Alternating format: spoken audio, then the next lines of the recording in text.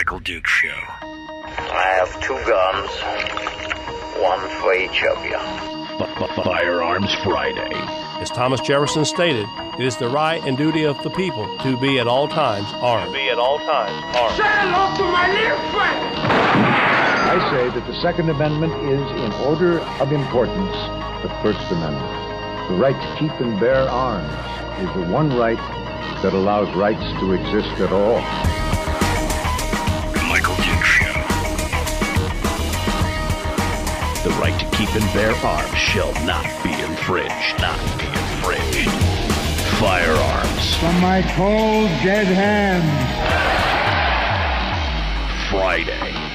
Here's my rifle, there's my gun. This is for fighting, it's for fun. Firearms Friday. Oh, baby. Firearms Friday. TGIFF, the final Firearms Friday of the year. It doesn't get much better than that. It doesn't. I mean, wow, it's here already. Are you ready already? When? Now. Where? Here. Who? Me. They're playing Who's on First in the chat room right now, and I'm trying to solve all those problems for you right now. Good morning and welcome to the program. It is the Michael Duke Show, and we are ready to go for today. It is going to be a fun show, I can tell you already for nothing. It's going to be a good show today, and I'm really looking forward to it, and I hope that you are as well. First things first. Let me line up. Let me do some housekeeping. All right. Let me do some just clean, shovel out the stuff and get you squared away on a few things. First things first, the 5 days of Christmas, courtesy of our friends over there at Satellite West, courtesy of your local radio station, no matter where you're listening, and of course, courtesy of me, because it's my show. And this is the chance. The 5 days of Christmas is where you get a chance to win a beautiful, brand new, ain't nobody owned it but you, brand new bivvy stick. What is the bivvy stick, you say? The bivvy stick is a little satellite communication device that will turn your phone into a satellite communicator, your cell phone. You just tether it right up, and it keeps you on track. And if for nothing else, maybe you're not outdoorsy, but maybe you like to drive or travel, having the bivvy stick is good because not only has it got a little red button at the bottom that you can flip the cover up, and you flip the cover up and push it to tell people that you love when you pre-program it, I'm falling and I can't get up, come help me. It also, of course, allows you to send text messages. It allows you to send emails. It's got mapping features and things like that. If you got a group of you who all get bivvy sticks and you go hunting or fishing or snow machining or hiking or biking or trekking, hang gliding, parasailing, spelunking, then you could tell where all your friends are. If you've got your bivvy sticks and you're running group track, it allows you to see, oh, Johnny's just over the next hill, or Sally's in the next valley there. She's hunting the bull over there in the next valley. Wherever it is, this is an invaluable piece of equipment, and you can get one for free. All you got to do is go over to my website at michaeldukeshow.com and sign up. Just look for the 5 days of Christmas logo. It's got all the Satellite West and the Christmas lights and everything else around it, and get signed up. And we had a bunch of people sign up yesterday after our friend Willie Waffle won the first one, day one of the 5 days of Christmas. Today is day 2 of the 5 days of Christmas, and my friends, we have another winner. We have another winner who went over there and got signed up, and we are so excited to see them, and excited to announce. So today's winner of the 5 days of Christmas for day 2, we're going to be giving them away on Monday, Tuesday, and Wednesday of next week, the final 3 days of the broadcast here. But today's winner is Patrick Bookie, who looks like he's from Fairbanks based on his, not that you should count on where their cell phone is, because I'm my cell phone is for a Fairbanks cell phone, but I've been living somewhere else for 8 years. But Patrick Bookie, if you're around, I might call Patrick this morning. Maybe we should, I don't know if he's listening or if he's in the chat or whatever, but we might call Patrick this morning just to say hi, to see what's going on, and let him know that he won his bivvy stick. I talked to Willie Keppel yesterday. He was out actually way off in the hinterlands doing some hunting or something, and he came back in and was happy to do it. But Patrick, congratulations. You are the winner of day 2 of the bivvy stick. Now, Bivvy also threw in some extra, once they heard we were doing this, because they didn't know about this. The Satellite West and the stations and we all set this up on our own. And when Bivvy heard about it, they said, let us help. And so they threw in some extra things. If you decide to go ahead and get the annual subscription service with your bivvy stick, which you don't have to, there's no requirement that you have to do that. But if you do, they're going to throw in some extra free months of service for you. The industrial plan, if you get the annual service, you get 3 extra months for a 12-year plan and 4 extra months for a 2-year plan and 6 extra months for a 3-year plan. So there you go. It's all good. It's all beautiful. It's all gravy. And anyway, so appreciate the radio stations, and we appreciate Satellite West, and we appreciate you. That's what it's all about. Okay, my friends. Well, what's going on? It's cooled off around the state. It's cool. I guess it's getting especially cool in supposed to be 30 below in Fairbanks. It's only 18 below right now, but it could get down to 30 below in Fairbanks. It's cooled off here down in the south central area as well. It's now 10 degrees, but at least there's no snow, right? This is the sweet spot. If it's 10 degrees and no snow, I'm okay with it. I really am. I'm okay with it. The governor announced his budget yesterday, and I know today's Firearms Friday, but I will say this. Pretty good job. I mean, it's a flat budget. It includes a full PFD. It includes a new revenue idea for carbon sequestration or something, and some other things. And it's just a starting point, I know, but I think this is a good sign from the governor, what he's done, that he took a stand. It's essentially a flat budget with a full PFD and lots of other things, and I'm okay with it. I'm okay with it. Now, I'm sure that we will have some analysis from Brad Keithley when we return in the new year for that. Brad, I might ask him to give us a snapshot of it. I know I said no politics, but maybe I can get him to give me a 60-second synopsis next Tuesday before we get into the Christmas stuff, right? Okay. The final piece of housekeeping. I discovered something. I know that I said I'm taking vacation starting next Wednesday will be my final day of broadcast for the year. And so then I'm on vacation from Thursday until the new year. Now, I said I was going to be returning to the airwaves on Monday the 2nd. And then I discovered something, that the stations that I run and the company that I work with and work for, I forgot that since New Year's Day falls on a Sunday, that they actually officially gave us all of Monday off as the official holiday for the new year. So I'm actually going to be returning to the airwaves on Tuesday the 3rd. That's what I'm just saying. I got myself an extra day of vacation. All right. So I know, oh man, I can hear it right now. It's fine. I know. It's going to. So I will be returning to the airwaves on Tuesday, the 3rd of January. Because otherwise, I just got to wake up early, do the show on the 2nd, and then I'm going to go back to bed. And it's going to kind of interrupt my day. And I mean, no, I'm not going to do that. I'm just going to sleep. I'm going to be one final day of rest and relaxation and hanging out with the kids and eating too much food.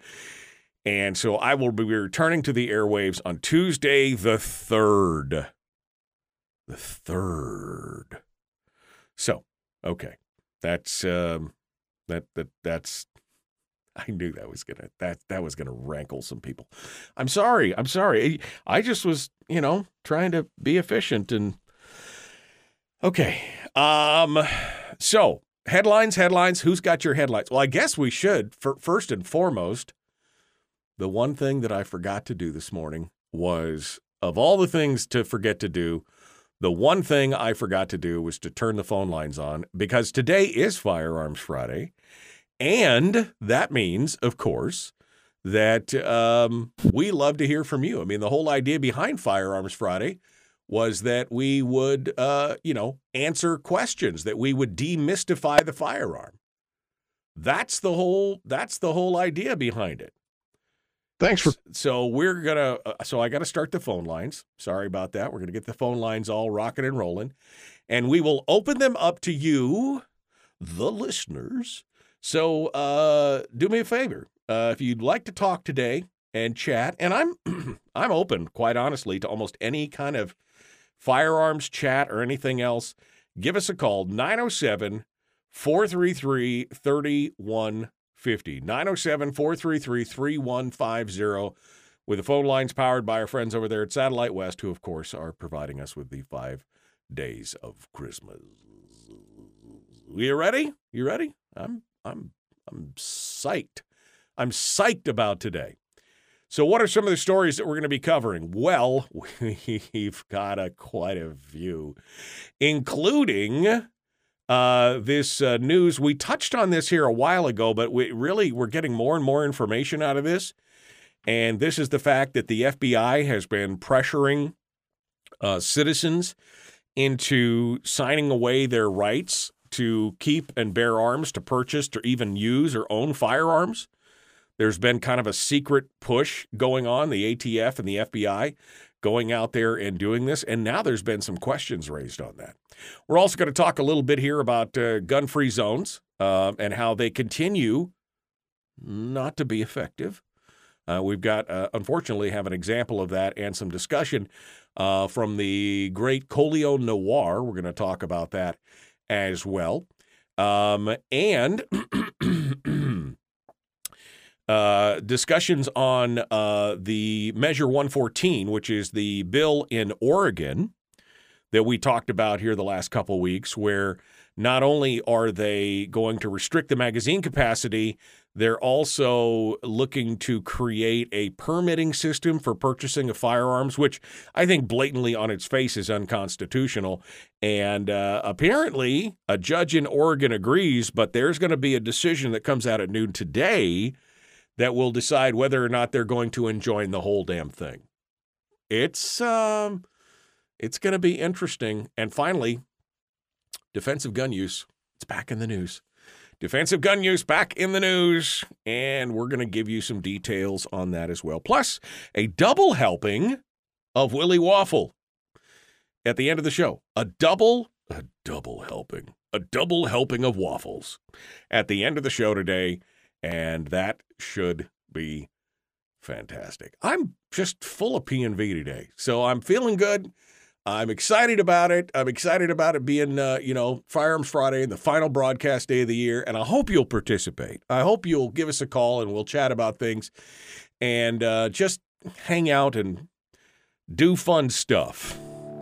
That's what I'm hoping. Yeah, buddy. Okay. We got to go. Break time, and we will return.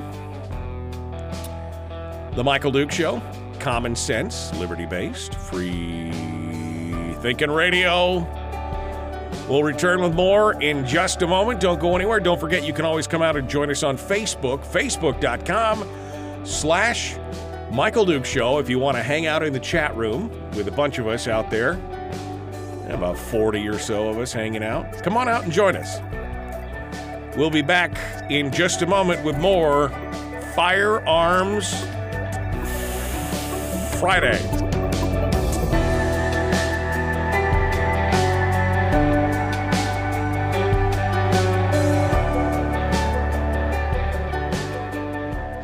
If you missed the show, you can listen to it on your time with Dukes On Demand. Oh, and it's free. Like America used to be. Streaming live every weekday morning on Facebook Live and MichaelDukesShow.com. Okay, we are in the break right now, but I realized that it got a little cool here in the studio, and I forgot to turn my heater on before I got to go get my next scarf. I'll be back here in 60 seconds. Don't go anywhere.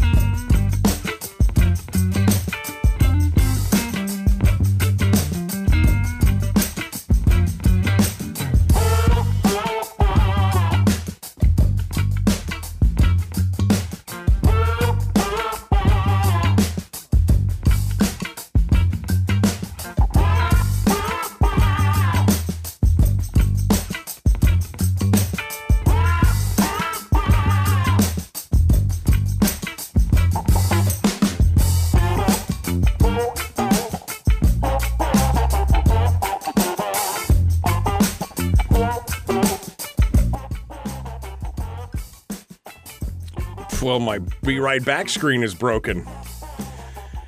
I never hardly ever use it. I forgot, wow, I don't know, how long has that been broken?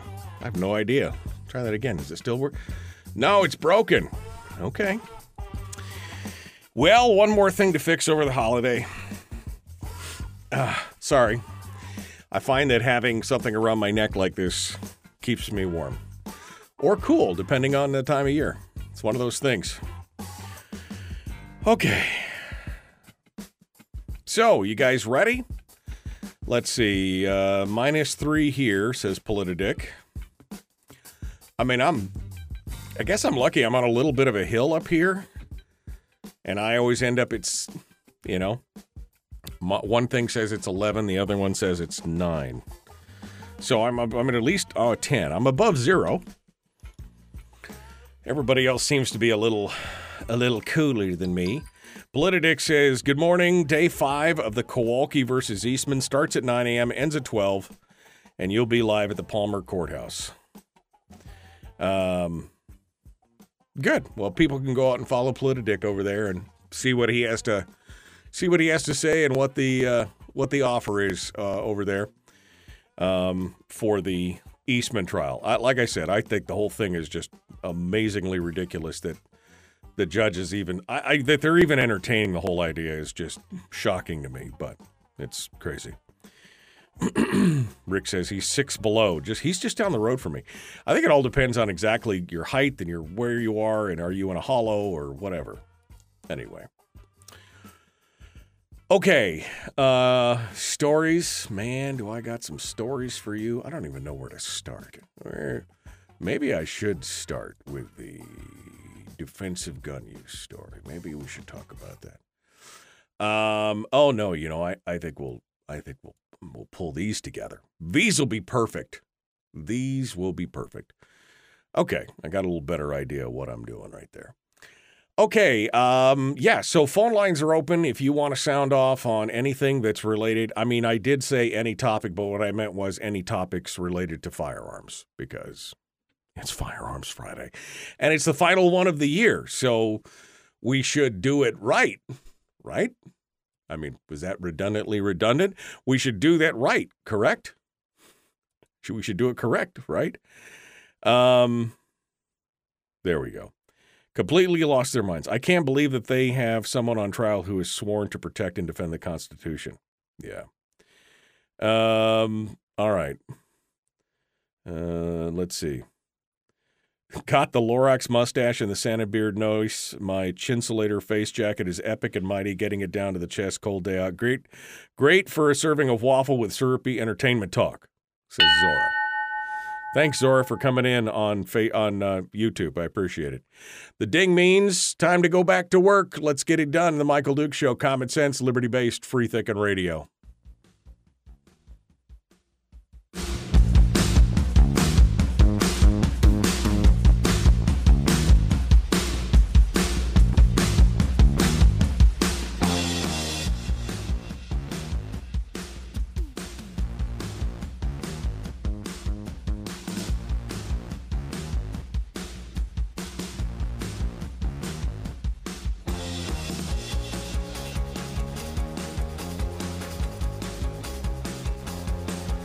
Okay.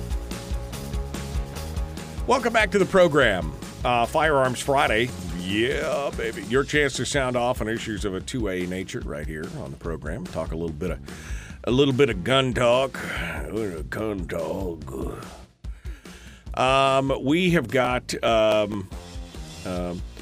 We've got a lot to discuss today, including some stories that are going on from around the country. But I guess I first should remind you that the phone lines are open if you'd like to sound off on anything today or got a question. Remember, the biggest thing with gun Q&A is that there is no such thing as a dumb gun question. Now, people might say, come on, really, Mike? I mean, if somebody says, look, which end is the pointy end? I mean, that might sound like a dumb question, but I'm still willing to answer it. Because the whole point of this show, when it first got started 15 years ago, this part of the show, Firearms Friday, when we dedicated one day to that, is, demystification of the firearm. There's a lot of misinformation. There's a lot of outright lying going on in many corners of the news media, or just a lot of misinformation. And so we're here to demystify the firearm. The firearm's nothing but a tool. That is useful in some situations and harmful in other situations. But just like any tool, you don't blame the tool, you blame the people who are wielding it. And that's what it's all about. But we're here to, again, kind of take the stigma away and to, because, firearms can be scary. I mean, I'm an NRA instructor, and I've instructed, some classes and people and things like that. And I've seen people lose their stuff. I remember one lady that, first of all, you're showing up at a firearms instruction class. I would think that you probably should, be prepared for a firearm instruction class that you're going to see a gun. And we laid a gun on the table in front of her, empty, cylinder open, the whole deal. And, asked them to pick it up. And she just lost her mind. She was so afraid of it. She was terrified. Just an empty piece of steel sitting on the counter in front of her.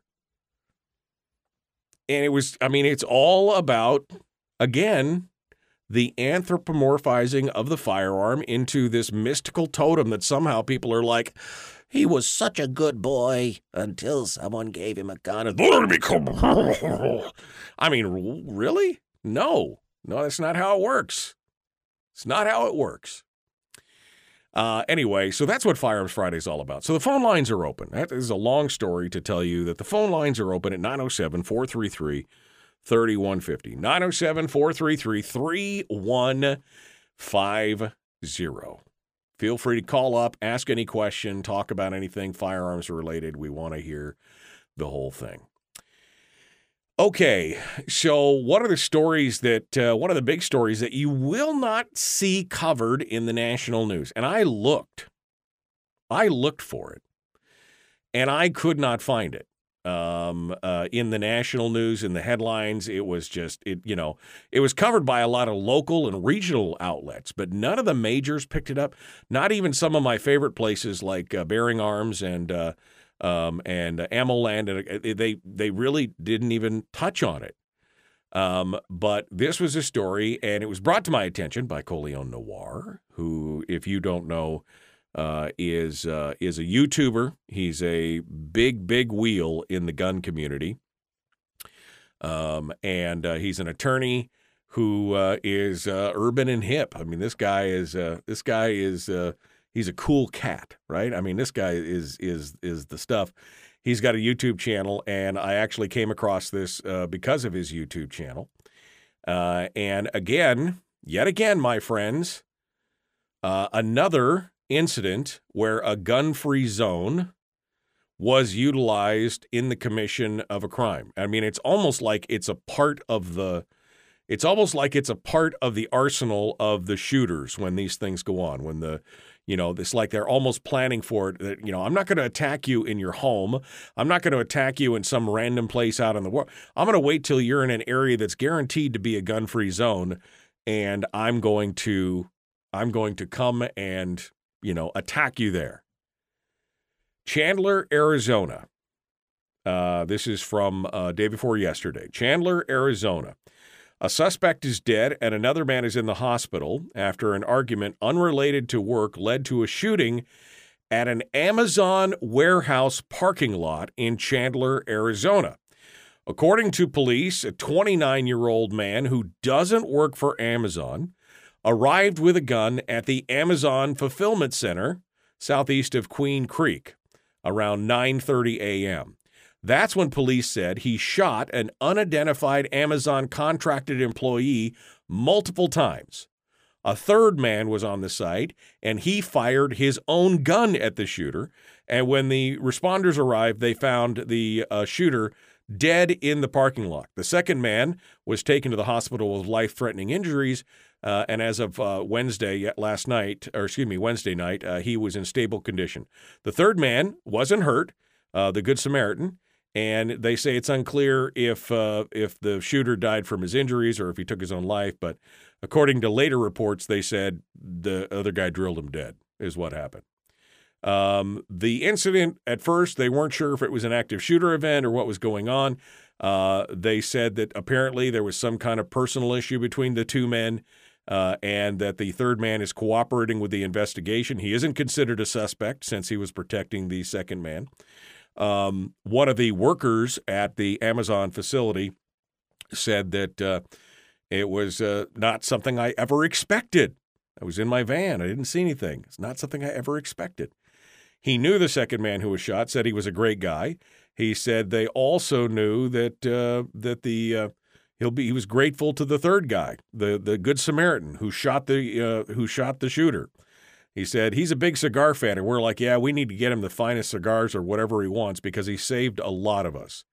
Because the inclination was that this guy was going to go on shooting in the parking lot. The whole thing, again, is at the Amazon warehouse. Now, the irony of this whole situation is that Amazon has got big signs, and Noir has this in his video when he talks about it, but you could see it right there. No weapons allowed on the property at all. No weapons allowed on the property or in the facility. In fact, in many of the facilities, they have metal detectors, apparently, before you get to go inside, which, God, that sounds like a lot of fun. Let me go through a metal detector to get to work. I mean, I understand it if you're at a courthouse, maybe, or a jail, but I got to go through a metal detector every day. Man, I would spend 10 minutes unloading my pants pockets with the flashlights and the pocket knives and the widgets and the multi-tool. It would be insane.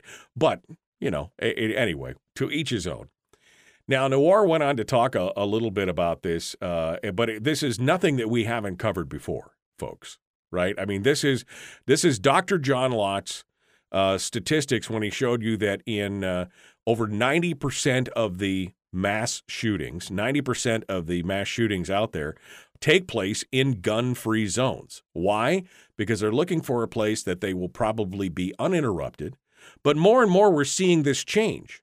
Again, in the Amazon situation, the firearms were not even supposed to be on the property, let alone inside the building.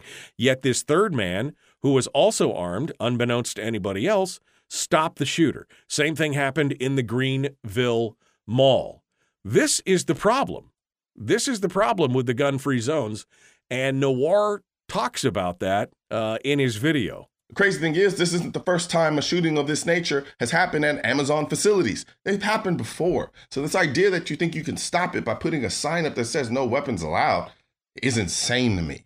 But, hey, people want to live in this fantasy world and think that signs on the door or window is going to stop a bad guy with a gun from coming in and shooting up people. Continue to live in this facade. But as for the rest of us out here who respect and understand what the Second Amendment is about, we'll continue to carry our firearms. Yeah, that's exactly what's going to happen. We're going to continue to carry our firearms.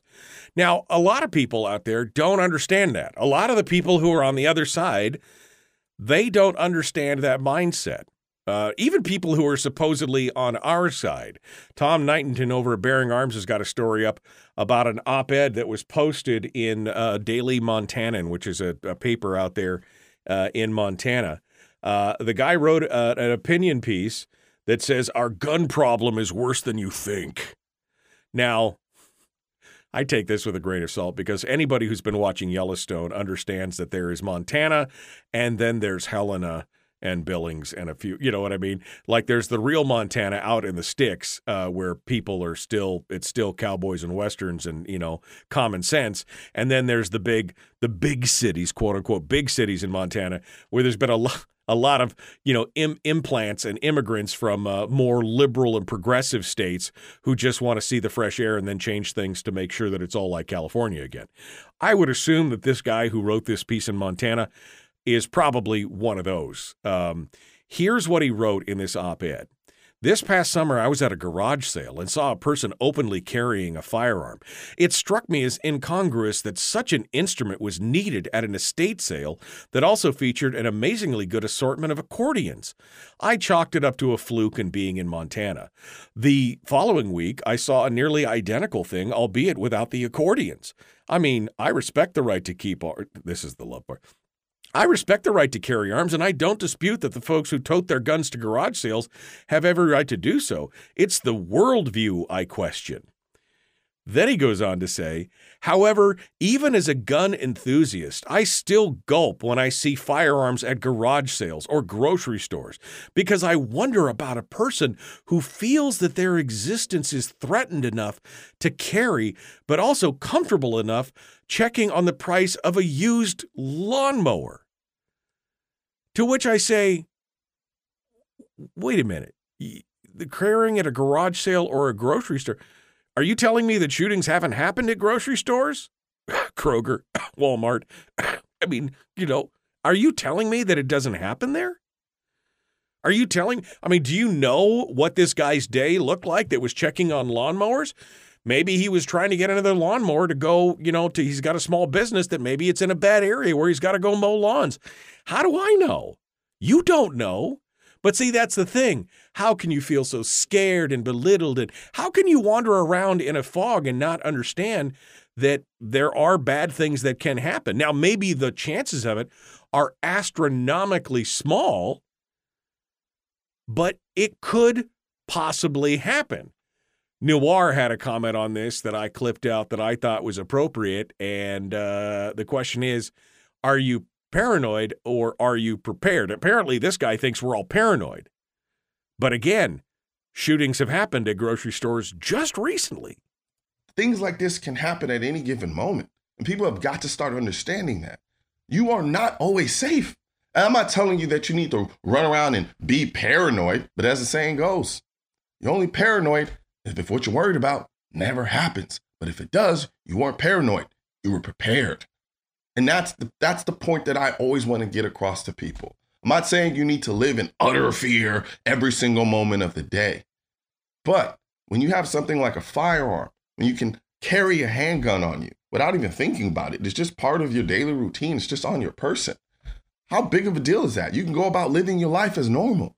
I just so happen to have a gun on me. So that in the event when my guard may have been slightly dropped and now I'm confronted with a situation where my life is in danger, I'm not saying, oh, I never expected for this to happen. And even if I did, if I had a firearm on me, I can at least say, I never expected this to happen, but I knew it was possible. So therefore I had a gun on me and I'm glad I had a gun on me. That's the type of conversation you want to be able to have. You don't want to have the conversation of, oh, I never thought this could happen and oh, the horror. The conversation you want to have is, I never really thought it could happen, but I thought it was possible. So therefore I had a gun on me and I'm glad I did. And now I'm standing before you alive and unharmed. Preparedness brings peace of mind. If you prepare for the worst and hope for the best, all your surprises are happy ones, right? Because at least you know. I would rather have to carry a gun around all day and never, ever, ever, ever, ever, ever, ever use it in violence and self-defense. But boy, that one time where the possibility is that it might happen, I sure be happy that I had it. Well, but only if we could be like, what we really need is just to be like Australia. I mean, we just need to be, that's what we need to be. 4 police officers arrived on the scene. They were there to investigate a missing person, but they were hit with a hail of bullets. 2 of the officers went down and they were then killed. And this is perhaps the most shocking part, execution style. The other 2 officers went for cover. One of them, who had only been out of the police academy for a couple of months, hid in high grass, and then the suspects set fire to that grass to try and flush her out. A neighbour arrived on the scene. He was shot dead, shot in the back. And then it was around another 6 hours. Some 16 police officers arrived to try and get this siege, this ambush under control. In the end, the 3 suspects were killed. This is Australia 4 days ago. The big utopian gun-free zone. The utopian gun-free zone that they continually point to. Oh, look, we just need to be like Australia. 6 people killed, 2 police officers, 4 civilians killed, the three criminals killed. But this is the gun-free zone that we want, right? That's how it. Criminals, by their very definition, break the law. That's how it works, people. All right, we got more coming up. The Michael Duke Show continues. Phone lines are open. 433-3150. I'd love to hear what you guys have to say. We'll be back with more right after this.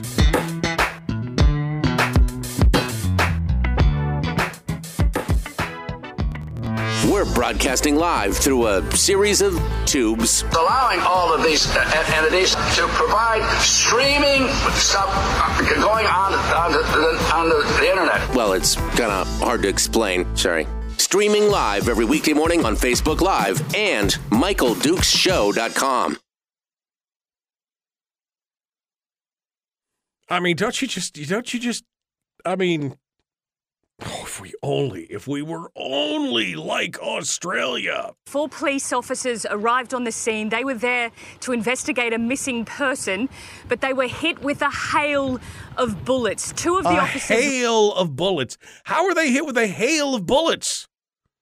Australia is a gun-free zone, right? I mean, Australia is a gun-free zone.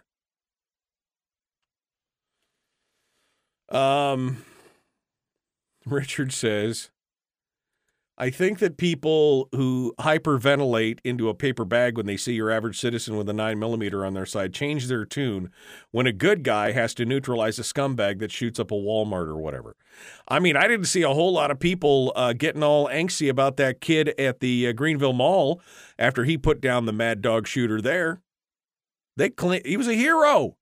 A hero. Oh, the news media hated that. Man, did they hate that. And then even the mall itself, the property company that owned the mall, congratulated him and thanked him for protecting their patrons. This is the same mall that had very prominent signs outside that said gun-free zone, don't bring a gun in.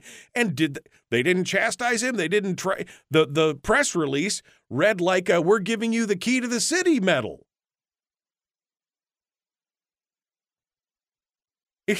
This is insane. The media at the mall said nothing except the kid violated the mall policy. The mainstream media covered it, and you notice how quickly that story died. But even the mall owners themselves did not chastise the kid for bringing a gun onto their property. They thanked him.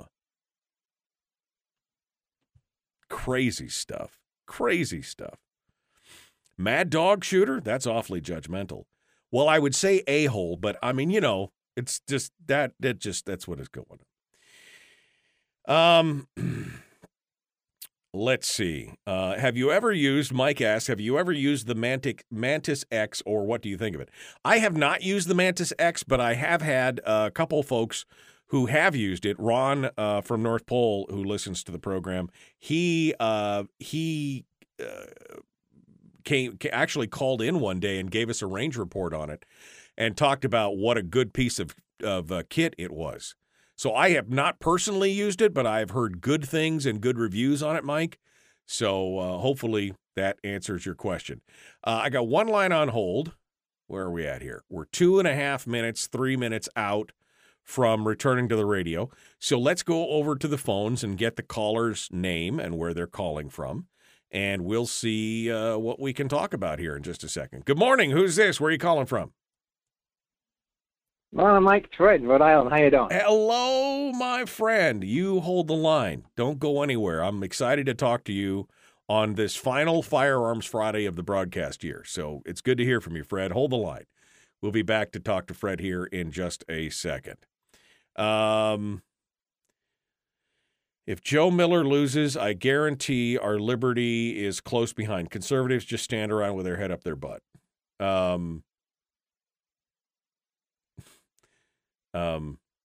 Jerry, I don't know as Joe Miller will lose. I think that this is a crazy. I gotta block that. Sorry, I got bots on the YouTube channel. Bots on the YouTube channel. Block that. There we go. Okay. Anyway, I am pretty confident that this is going to get tossed out. I can't see it going forward. If it does, it's going to create a whole new level of legal warfare. I can tell you that. Lawfare. It's gonna create a whole new level of it. And so I am watching to see what's going on, but we'll have to see what goes on from there. We'll be watching it. Let's just put it that way. Brian says that, Mike, you were asking about the Mantis X. Brian says that he has a Mantis laser, and he likes it generally. Well, Brian, if you want to call in and give a report, feel free to do so. What did Joe Miller do? Joe Miller is the legal representation for David Eastman. He's the lawyer for David Eastman. So that's what they're saying. If Joe Miller loses, that's what they're talking about. I have a 7mm rifle that a buddy left for me to try and sell for him in a 1911 Colt Combat Commander 45. I love me some Colt 1911 Combat Commanders. How much you want for it? All right, we're gonna see what's going on here. All right, we're 30 seconds out right now. You can never have too many 1911s. I'm saying that. You can never, ever have too many 1911s. That's an unwritten rule around my house. Never, ever. Okay, which reminds me of the time that I bought one from a listener who was... It's a story. I should tell you that story one day. Let's get back to it. The Michael Duke Show. Common sense, liberty-based, free thinking radio. Here we go. Like and share.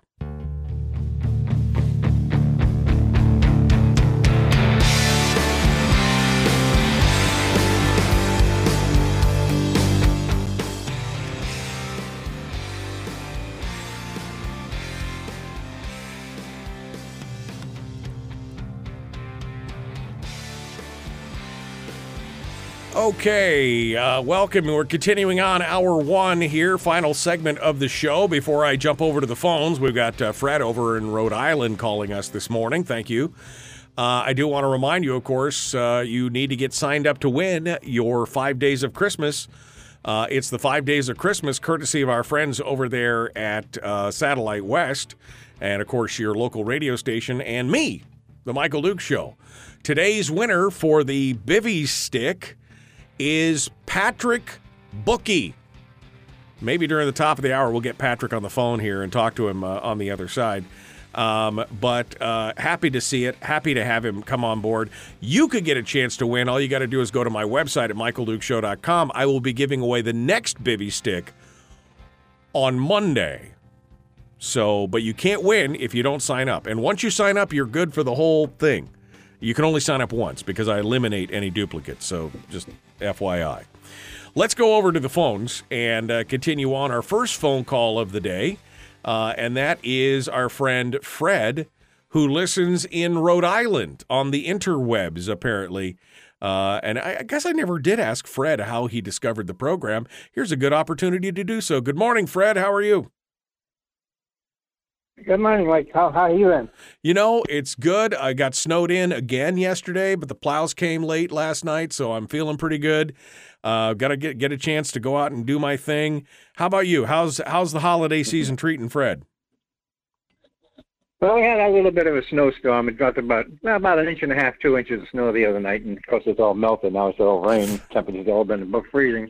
You are. But, I guess winter is officially here in Rhode Island. A snowstorm. They call it a snowstorm with an inch and a half. You guys are lightweights. We had a snowstorm. I got 15 inches overnight. So I mean, you know. Oh, They go crazy over here in a snowstorm. Back in '78, we had a huge snowstorm and shut down most of the state for a couple of days. Wow! And every time, all you have to do is mention the word snow, and you see every loaf of bread and every gallon of milk disappear in the stores. Yeah, within minutes. That's crazy. We anyway, got reason why I called. Go ahead. The reason why I called is, over here in Rhode Island, they passed this crazy law back in July.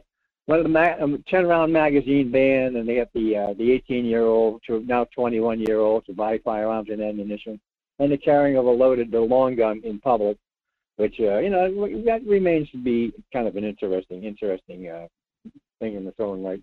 However, the magazine ban it's following this contagion that's going across the country.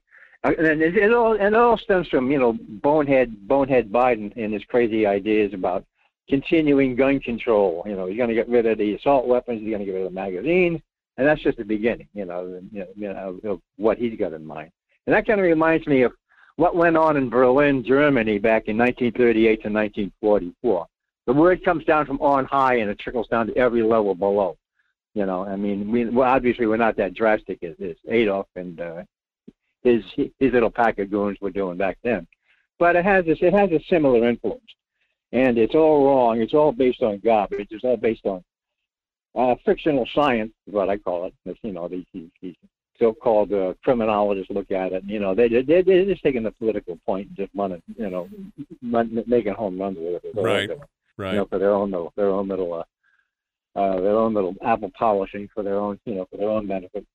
However, this whole thing with Biden and his anti-gun, anti-Second Amendment approach is just wrong. The Second Amendment speaks for itself. It's there for a reason, and they just want to. They don't care. And if the scary part is if they get rid of the Second, what else can they go after? They're already picking away at the First Amendment. Trying to restrict advertising, trying to restrict, what you can say, what you can't say. And they got their little political groups, the backing groups of pronouns and this and that and the other thing, and politically correct speech. And that's just, it's a disease. It's actually a disease in this country. It goes far beyond firearms. It goes far beyond the Second Amendment. It's a disease that I think will just take us down. I think that it's all part and parcel of a larger thing, Fred, that I've talked about in the past called that I called the narrative. Right?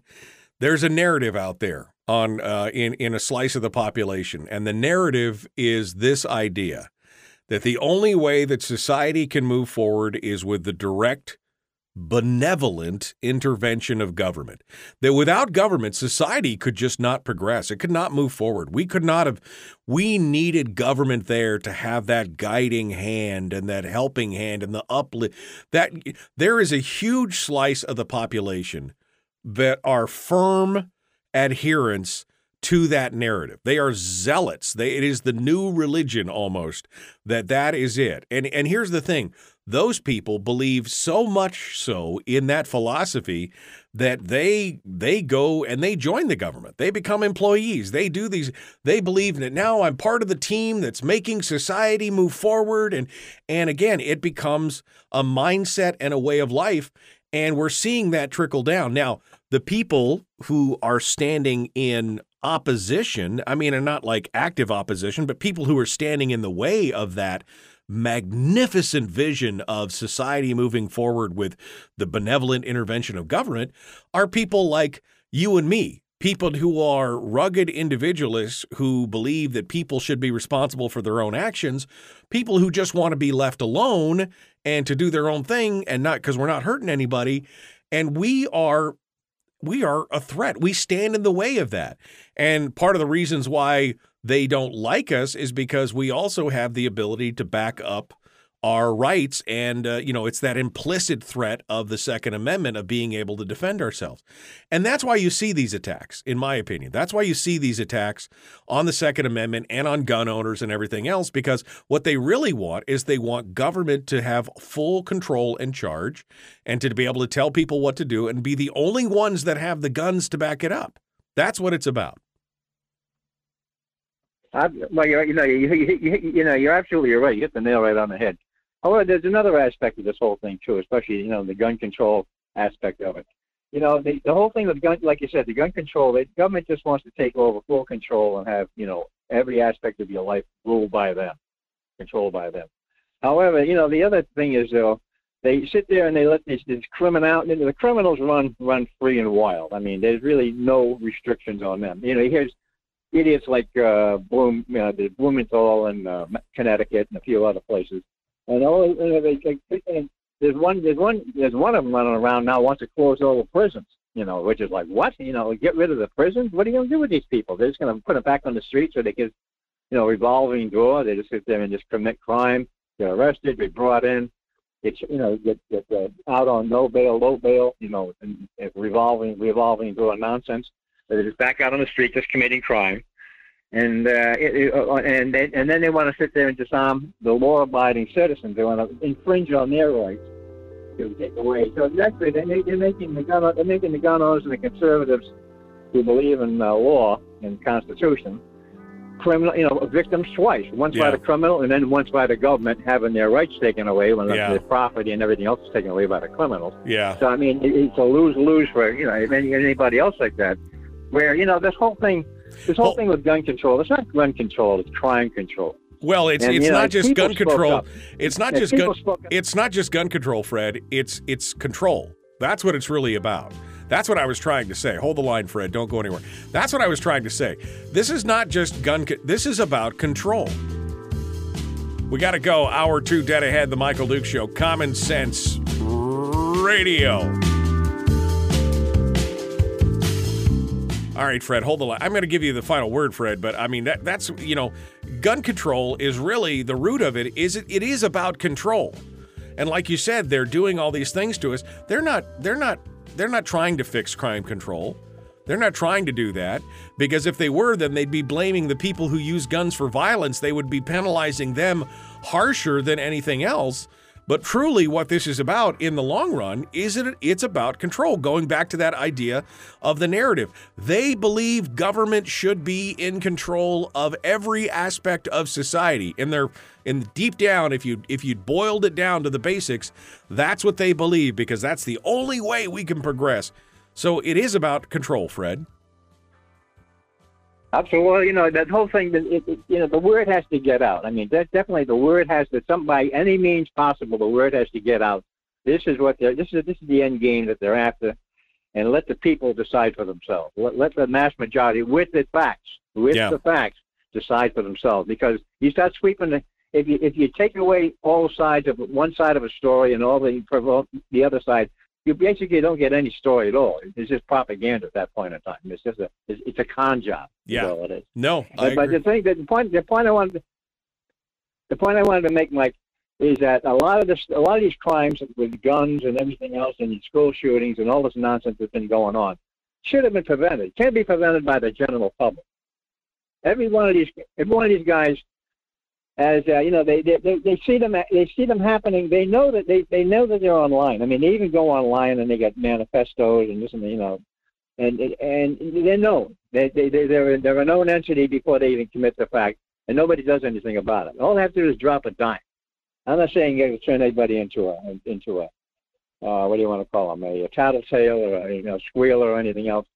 But they're doing more harm by not stepping up and then saying something ahead of time and having these people at least looked at, before the crime is committed. Look, the idiot out there in Uvalde who committed a crime at the school. Right. I mean, he was a known entity to people in the area before this happened. Right. And they should have jumped all over his case before he even got anywhere near a gun.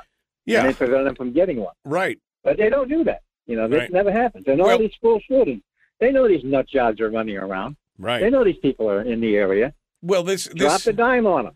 This again proves the failure of government. This is why the people who believe in the narrative are wrong. Because again, that's just the latest. The Uvalde one is just the latest. The Walmart shooter, the guy who went into the Walmart and shot up all the employees and stuff. It was known that he had been threatening, and or go back even all the way back to Parkland, the Parkland shooting in Florida, that shot up the school there. That guy had over 20 interactions with local law enforcement and nearly as many with federal law enforcement, yet he was still able to go purchase How does that happen? I mean, you could talk about all these new gun laws you want. Well, what we need is this, and we need a more waiting period, and we need a higher thing, and we need but again, it proves time and time again. The Texas, the spring. What was it? Hot Springs, Texas Spring. The guy that shot the church up and then was taken down by another Texan with an AR-15. That guy, he had a dishonorable discharge from the Air Force, and they didn't put it into the NICS system. I mean, failure upon failure upon failure from government to keep guns out of these people's hands with the laws that are already on the books. And the answer is, what we need is one more law. Well, it's not a question of one more law. It's a question of people preventing the crime from happening in the first place who are knowledgeable that it's going to happen. If you sit there, if someone stepped up prior to Uvalde or Stoneman down in Florida, or even Columbine, if someone had dropped a dime knowing that this guy is going to commit this, he stated publicly that he's going to do this ahead of time, it never would have happened. The police would have been all over his case. They would have grabbed his guns. They would have dragged him in, questioned him. Maybe they wouldn't have got him for a crime. At least they got the weapons out of his hands and they prevent him from getting any more. Right. That does more to prevent the crime than taking away people's magazines, taking away their AR-15s, and all this other nonsense. It's like I say, it's the first step to tyranny, is what it is. Yeah, I it agree. Really is, in my opinion. It's the beginning of the end. Yeah, I agree with you on that, Fred. Well, Merry Christmas, my friend. Thank you for calling in and being part of the final Firearms Friday of the year. I appreciate it. I hope you and yours have a very Merry Christmas and Happy New Year's to you. Yep, have a happy holiday.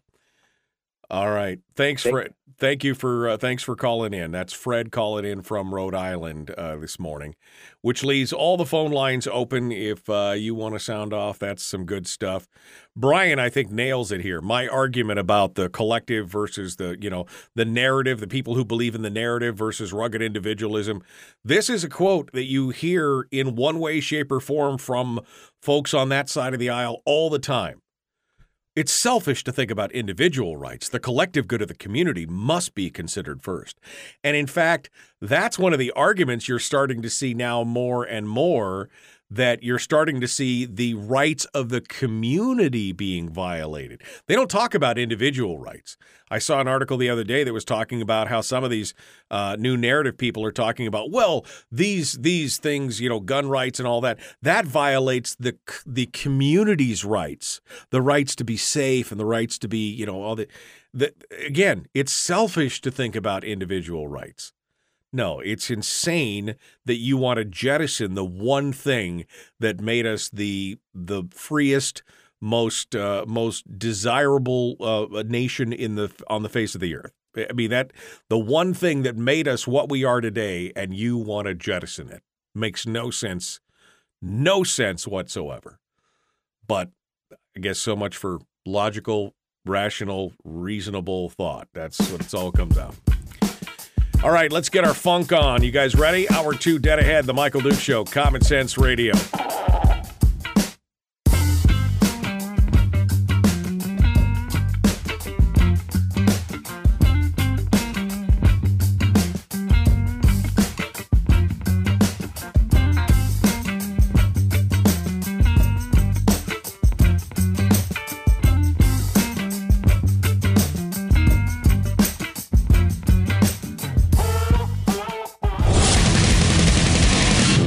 Buddy, put that thing back in its holster. We haven't gone anywhere.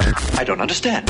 Check out the MichaelDukesShow.com for information on how to get access to the podcast. Welcome to the party, pal.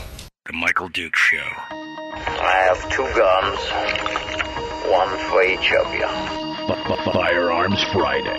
As Thomas Jefferson stated, it is the right and duty of the people to be at all times armed. Say hello to my little friend. I say that the Second Amendment is, in order of importance, the First Amendment.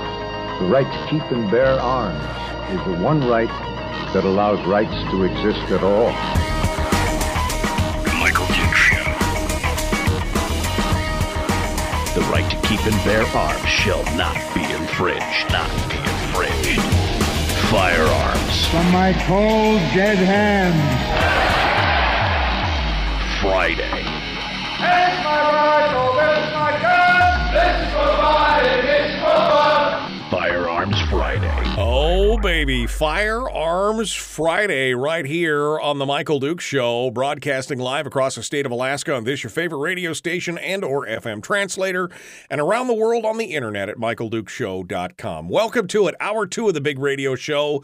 We're getting ready. It's going to be a double dose of waffles. It's going to be a double helping of waffles. In just a few minutes, Willie Waffle's going to be joining us for the final entertainment report of the year. I'm looking forward to that. It's going to be a fantastic time. Want to remind you, of course, that the 5 Days of Christmas is going on right now, courtesy of our friends at Satellite West, the radio station, and, of course, the Michael Dukes Show. We want to say thank you to that. And we do have a winner today for the 5 Days of Christmas. Let's get the winner on the phone, shall we? I just decided to do that. And we'll see it. Hello? Yes, hello. Is this Patrick? This is he. Patrick, this is Michael Dukes calling on the Michael Dukes Show. Well, good morning. How are you? I'm doing fantastic. You're live on the air right now, Patrick. I just wanted to let you know that you are the winner of the 5 Days of Christmas for today. You won yourself a brand new bivvy stick. Wonderful. I spent enough time in the ocean and in the woods. It will do me well. That is fantastic. I appreciate it. So thank you for signing up.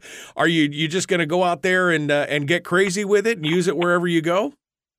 You never know, do you? No, that's the thing. Always be prepared, right? Prepare for the worst and hope for the best, and all your surprises will be happy ones.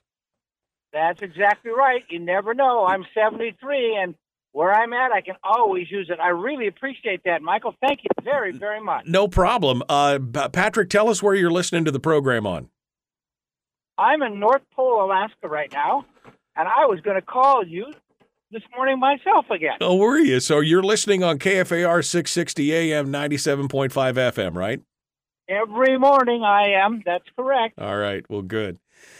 I just was wondering what you thought about, since it's Firearms Day normally, what you thought about the Manus X training system. It's funny, man. It's been Manus X all morning. Several people in the chat room have been talking about it. Now, I personally have not used it, but I know my friend Ron in North Pole actually called in here about, 8-10 months ago and gave us a little bit of a report. And I'm hearing pretty much really good things about it. That it is it's a solid system for training, for dry fire training and everything else. Brian in the chat room says that he has the Manus laser and he really likes it. He said the upside of it is that it's really helped with his trigger squeeze and finding that sweet spot on his finger as to where to place where to place his finger on the trigger, and it's really improved his squeeze and his aim. He said the downside is that you got to recock for every shot, but really there's not many things that don't do that, that aren't a gazillion dollars. So I'm hearing good things about the Manus X there, Patrick. Well, I appreciate that, Michael. I really appreciate the bivvy stick. Well, I'm happy. I'm happy that you got a chance to win it and that you got a chance to experience it. I'll be sending you an email here in just a little bit, okay? Thank you very much, Michael. You have a good day. You too. Thanks, Patrick, for calling in this morning. I appreciate you. Joining us, and congratulations on the bivvy stick. That's Patrick Bookie, who won the bivvy stick for today. Now, We're giving another one away on Monday, and we're giving another one away on Tuesday and Wednesday as well. So it'll be the 5 days of Christmas. The only way to win is to get signed up. You got to go to michaeldukeshow.com and click on the Satellite West logo with all the, it's got all the lights, Christmas lights around it and all that kind of stuff. That's how you got to go get signed up to win. So if you haven't signed up yet, do it. If you have signed up, don't bother to go sign up again because I filter out all the duplicates and before I start rolling dice to see who wins it. So we appreciate it. 907-433-3150 is the phone number. If you want to call in and give us your thoughts for the final Firearms Friday of the day. Another note, I will be on vacation starting next Thursday, and I will be on vacation all the way through to the 2nd of January. I will be returning to the airwaves Tuesday the 3rd.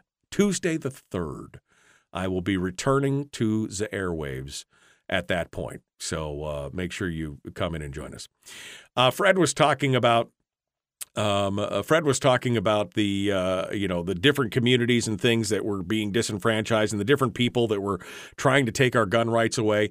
And I'm going to say, Fred from Rhode Island, who was our previous caller, I'm going to say that's an interesting point, except for the fact that we're seeing a dynamic shift in gun users across the country. We're seeing a dynamic shift. I mean, first and foremost, we can talk about the 4 million new gun owners from last year and the statistics and the demos that are coming in on that are finding that more and more women, progressives, and minorities are becoming gun owners. They're the ones that are all kind of part of that. Which is super interesting. Now, let's go over and talk a little bit here about Oregon Measure 114. Oregon Measure 114, which we've talked about in the past, is the Oregon's ban on large capacity magazine and the state's permit to purchase scheme, which means you got to go get a permit to be able to buy a gun. Now, a judge on Tuesday, the judge has now filed an injunction and said, first of all, he said we're gonna continue this discussion on the Oregon magazine ban, the 10-round ban. He's going to make an announcement today by noon today on what's happening with the magazine ban. I'll say it probably doesn't look good for the magazine ban, but he immediately enjoined the state from enforcing the permit to purchase because they have no systems in place to put that together. They have no way to put that together, no way to enforce it. They don't have a system. They don't have a permitting requirement. They don't have forms. There's nothing in place. And the judge said that the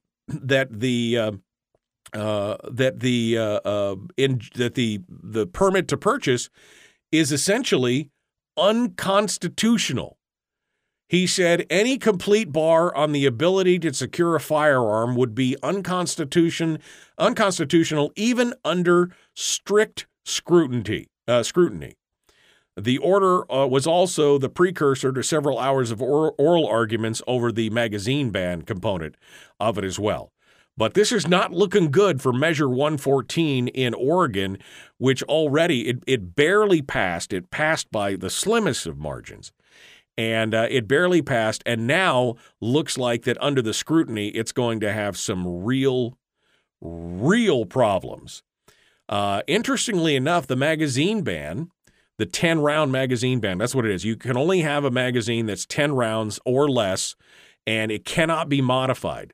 They put in special language that said you couldn't sell magazines that could potentially be modified. So even if you've got, like, for example, a 10-round Glock magazine, if you could take it apart and make it a larger, then it's illegal.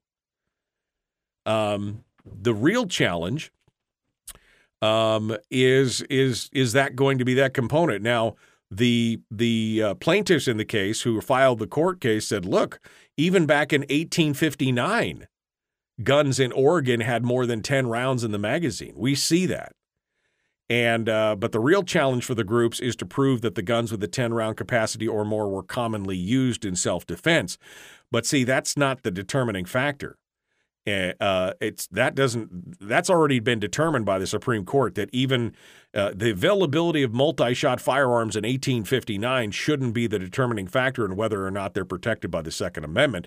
The Supreme Court already noted in the Caetano case that arms that are in common use today but weren't around in the time of the Founding Fathers are still protected by the text of the Second Amendment. So what the court should actually be looking for are what the laws were that were in place at the time of Oregon's founding. And I don't think that they're going to have it. They're not going to find any laws that say that you couldn't have revolvers or multi-shot firearms or anything else. They're going to. This is the blessing of Brune in many ways. The fact that you have to go back and look at the originalist intent of what was going on, and this is what's going to drive the gun grabbers crazy. I mean, absolutely, they are going to lose their minds over this. So already, the injunction on the permit to purchase is already in place, and I think you're going to see, I have a good feeling. I think you're going to see the 10-round ban is going to be shot down as well. Okay. Well, I want to get started. I know Willie's going to be calling in here any second, so we need to get things squared away. Got to pay some bills, get things going on. It is the Michael Duke Show. Willie Waffle is up next. You're home for common sense, liberty-based, free-thinking radio.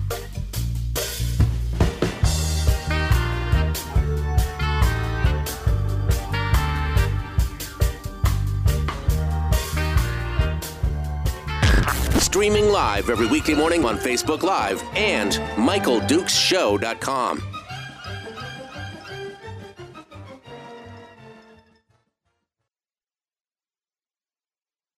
Okay, we're in the break right now. Oh, we got somebody on hold. I'm so sorry. I didn't see the little notification that you were on hold. I apologize, caller. Who's this? Where are you calling from? Hey, that's all right, Mike. Hey, this is Jay in North Pole. Hey, Jay. I just wanted to bring something up. It kind of aligns with politics, along how the lefty side works. I think gun education, firearm education needs to be introduced as a mandatory study thing in like third grade. Just like if we want to do sexual study, let's start the firearm education thing for our kids in third grade and expose every kid to it. Right. They couldn't argue more education for the kid. Well, but you have to, but watch their head. Yeah, but Jay, you have to phrase it right. It shouldn't be firearm education.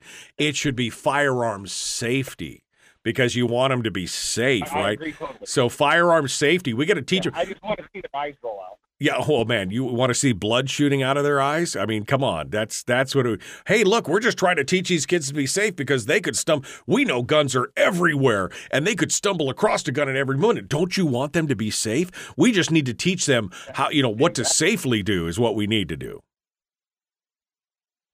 Yeah, and then the long-term effect is maybe kids will take an interest in it at a young age and get their parents involved too. And, more people at 18 years old will understand the Second Amendment and why it's there, and it's not just to go hunting.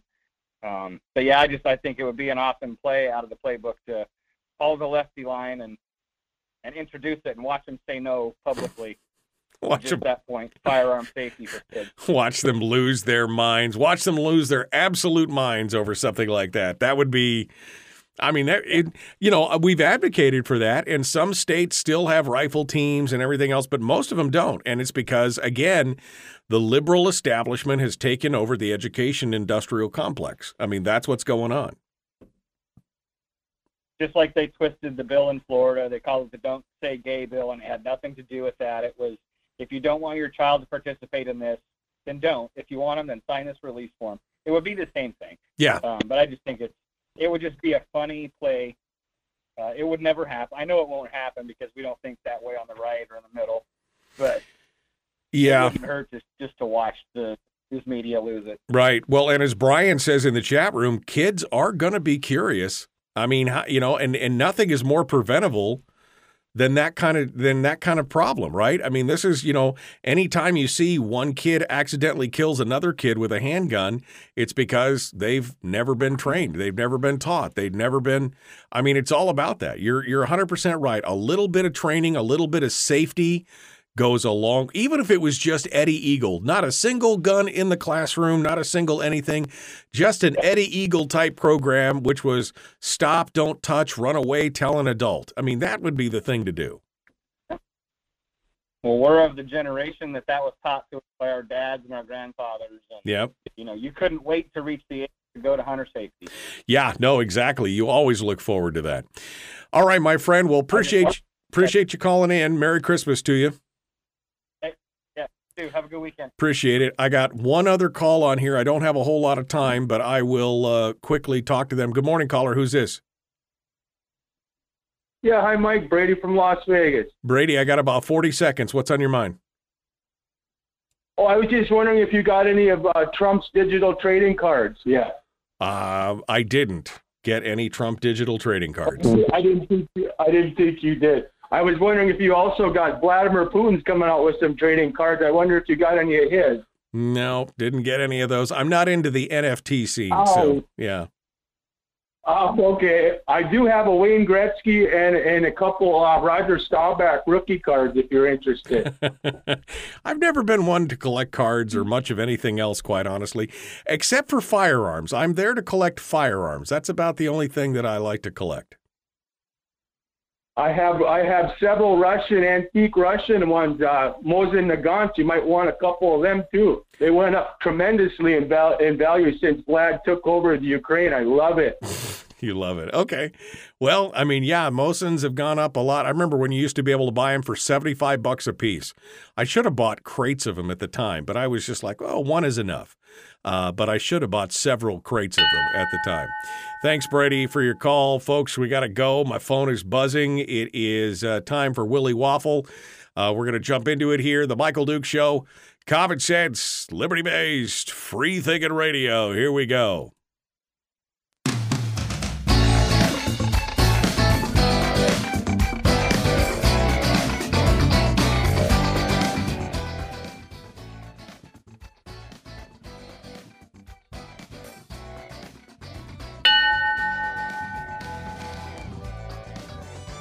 Okay, this is it. This is the final Willie Waffle interview for the year.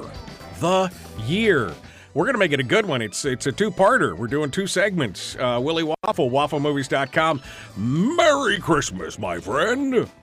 Unlike all those other interviews this year, this one's going to be really good. This one's going to be, the other ones, forget them. They were all trash. This They're is the all one. Horrible. You waited all year for this. We tried this time. This time we actually did some prep. It's amazing. It's all seat of the pants. Look, Ma, no hands. All right, well let's get into it. So what we're going to do is we're going to do our normal segment. We're going to do that a little bit early here. We're going to do entertainment. We're going to do movies and everything else, and then we're just going to kind of cut loose in the second one. Willie's got winners and losers for 2022. Winners and losers. Yeah. And I've got the Are They segment. Are they really because there's like several lists out there that are like the best 20 movies ever for Christmas, the 50 best movies of all time for Christmas. And I'm looking at these and I'm going, really? I mean, really? Anyway, so are they really? And winners and losers. So we're going to be doing that. All right, Willie, I'm going to shut my pie hole here. We got entertainment news, and it's going to start off with Taylor Swift. What? Again? I mean, I'm sick of Taylor. I mean, go ahead. I'm sorry.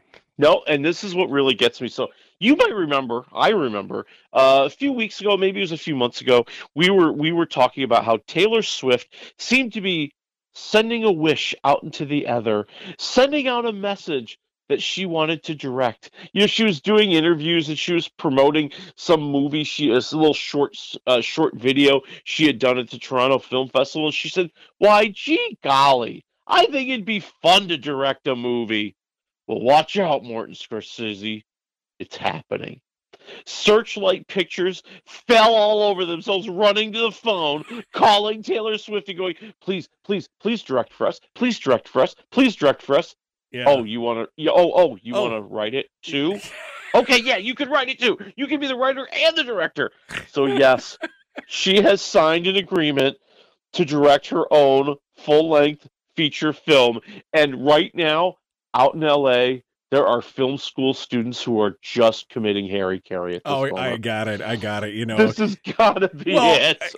I guess it's kind of a smart thing on Searchlight's part, because we were talking last week about the Swifties, right? I mean, the Swifties are their fan or groupie. This is an army. Yeah, I mean, anything she makes is guaranteed to pay for itself at the box office, right? Plus, they get the prestige of having Taylor Swift do it, and so it'll probably make money. So it's probably a smart thing on their part. But you're right, all those starving film directors who went to film school and are just trying to grind something out that somebody will look at are just screaming, why? You had it all, and now you want more. Why?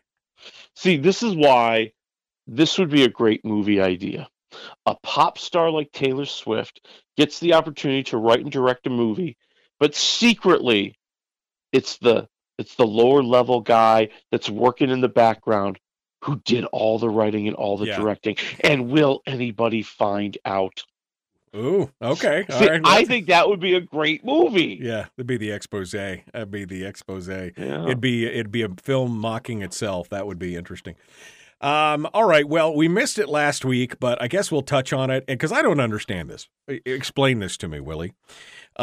Here in America, it seems like all the straight people, all the regular Joes and Janes out there, they have some kind of obsession with the Royals. Now, I don't understand it because, hey, let's face it, we fought a war 245 years ago to kick those people's asses right off the thing, and I'm just like, I don't care about the Royal. I mean, what is it? I don't care.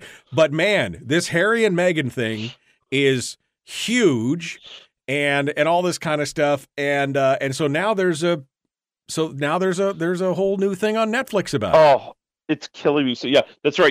Remember on Christmas Day we sailed across a frozen river to kill you in your sleep to prove to you we did not want royals running America. Right. And we would do it again.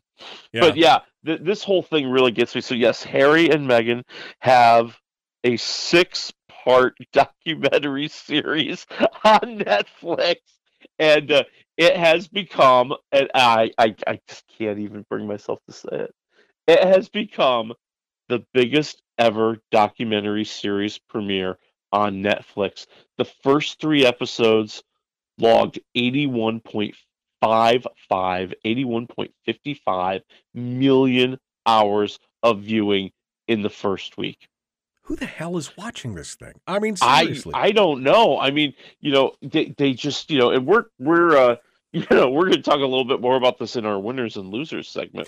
Oh, good. Good. Yeah. They are just such whiny people in this thing, and they are just unleashing a torrent of heck on the royal family, telling all the tales out of school, making the royal family look like the most evil people on the planet, ruining the true love that was there between Harry and Meghan. Oh man! Well, wasn't there something like where Harry said, "I swear I won't trash talk any," and then it's like, "Let me tell you, there's 6 hours worth of me telling you about all this trash right.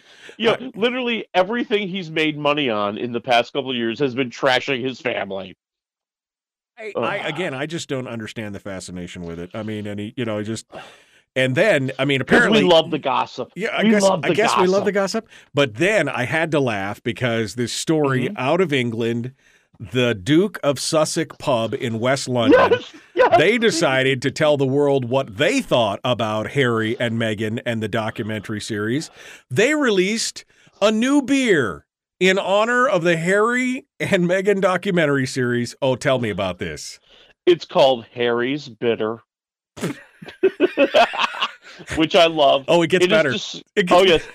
It is described as a weak beer with just 3.9% alcohol content. Oh, boom, right there, baby. It's a weak beer. Your governor right here, some Harry's Bitter. It's a weak beer with only 3.9% alcohol. You'll love it. What gets me is, this guy is an army vet who did 2 tours in Afghanistan. I mean, and he just comes off like the biggest little whiner about his life and everything that's going wrong. And this beer is perfect for it. That's right. You drink it and you spit it out. Oh man, and you have to drink it warm. That's the worst part. Oh my God! All right, I do want to talk about some Henry Cavill stuff, but I want to get to real quick more testosterone than should be allowed by law. Senna and Jason Momoa. Yes, if there were ever two big burly men that are just too burly manly for all of us, it's John Cena and Jason Momoa.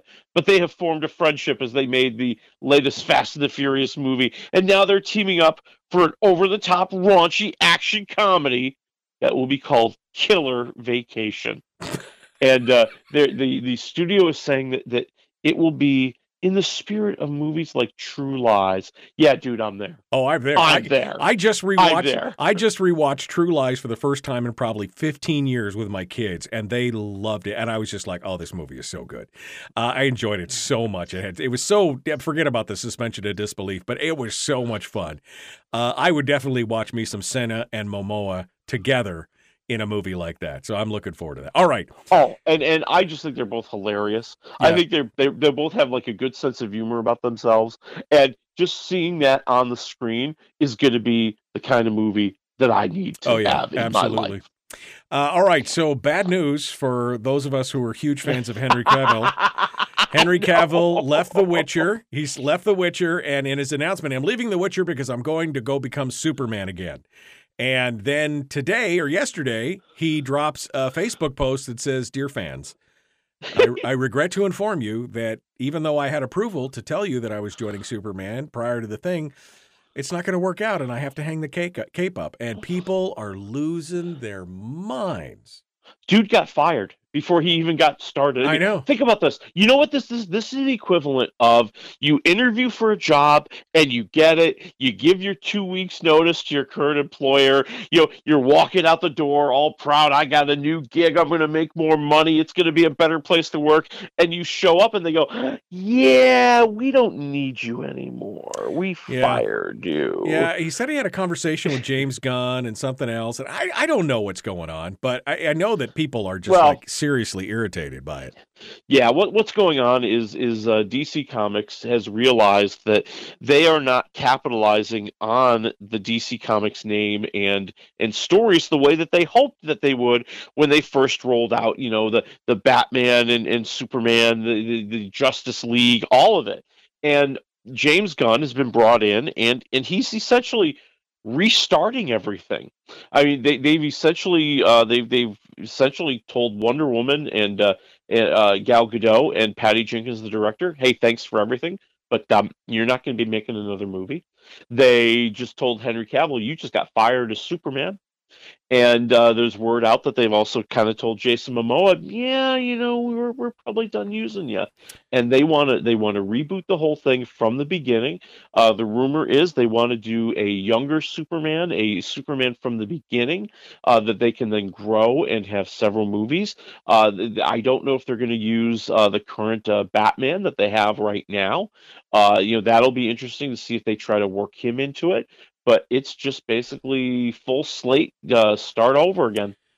Well, it is James Gunn, cares Guardians of the Galaxy, and he was a part of the Marvel Universe for many years and helped Kevin Feige and everything. So at least he's a guy who knows what's going on. So we'll have to see. Fingers crossed, we'll see it up. All right, we only got time before the break here for a couple of the movies. I want to talk about Avatar: Way of Water. Only because it's getting these reviews like amazing, the effects and the story. It's not like Oscar worthy, but it's a great story and people will enjoy it. What do you say? I started off believing that Avatar was going to be the biggest bomb of 2022. Right. And I'm wrong. I'm willing to admit that now. It's going to make like $170 million over the weekend. Yeah. And, I think that it's worth going to see because of exactly what you just touched upon. It is visually stunning. It is visually going to capture your imagination a lot like the first one did. The first Avatar, I thought was horrible, but man, that was some of the greatest 3D I've ever seen in my entire life. And here they've tried to build up the story a little bit more. I mean, we're really kind of picking up about 10 years after the events of the first movie. And we see Sam Worthington and we see Zoe Saldana now. They're together. They have a family. They have kids. And it's time to fight off the evil human beings again. And they're going to do it for 3.5 hours. Well, more like 3 hours and 15 minutes. But yeah, the world of Pandora looks like this environmental utopia.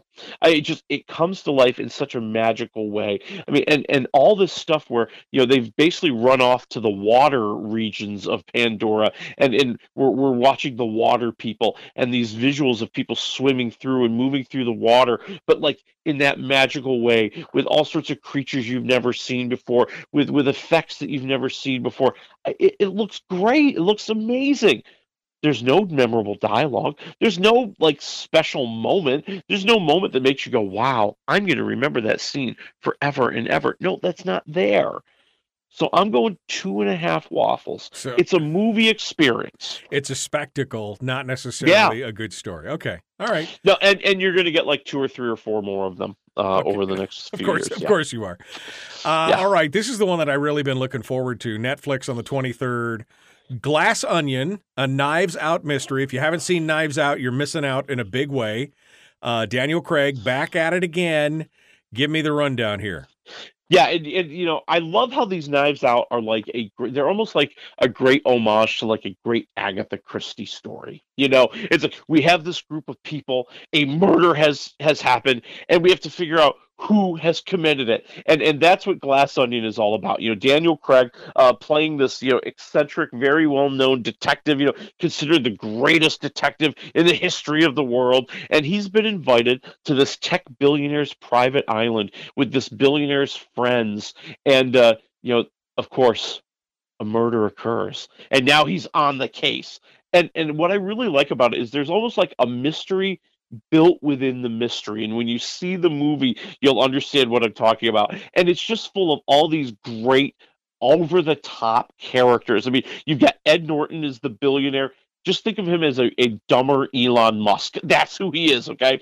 You got Janelle Monáe playing his spurned former business partner. There's a suspect right there. Oh, right. And Kate Hudson, the goofy former model, and she's kind of under Ed Norton's thumb, and we learn why. Oh, and Dave Bautista, the social media star wannabe. They're all just outrageous and goofy and silly, yet you get so involved in this very intricate mystery trying to figure out who did it, who's guilty. I'm telling you, I'm saying 3 waffles. It's totally worth it. It streams on Netflix December 23rd. So what, next Friday? Yeah. Well, you can't slip me your password so I can get in and watch it early? I hate you. I'm just saying. No, they burned. So here's the deal. I don't know if I've ever told you this. So a lot of times I get a link to see these online. Right. And it's like a one-time something. Right. Like it's like you can watch this from beginning to end and then it's over. You will never be able to access the link again. Burn after reading, right? Here you go. That's right. All right. Little smoke rises from my laptop. Yeah, exactly. All right. Willie Waffle, wafflemovies.com. So 3 waffles for Glass Onion. We're going to continue here in another segment. We're going to do winners and losers. And are they really? We're going to just chit-chat. It's up next. Willie Waffle, wafflemovies.com. The Michael Duke Show. Common sense, liberty-based, free-thinking radio. Back with more right after this.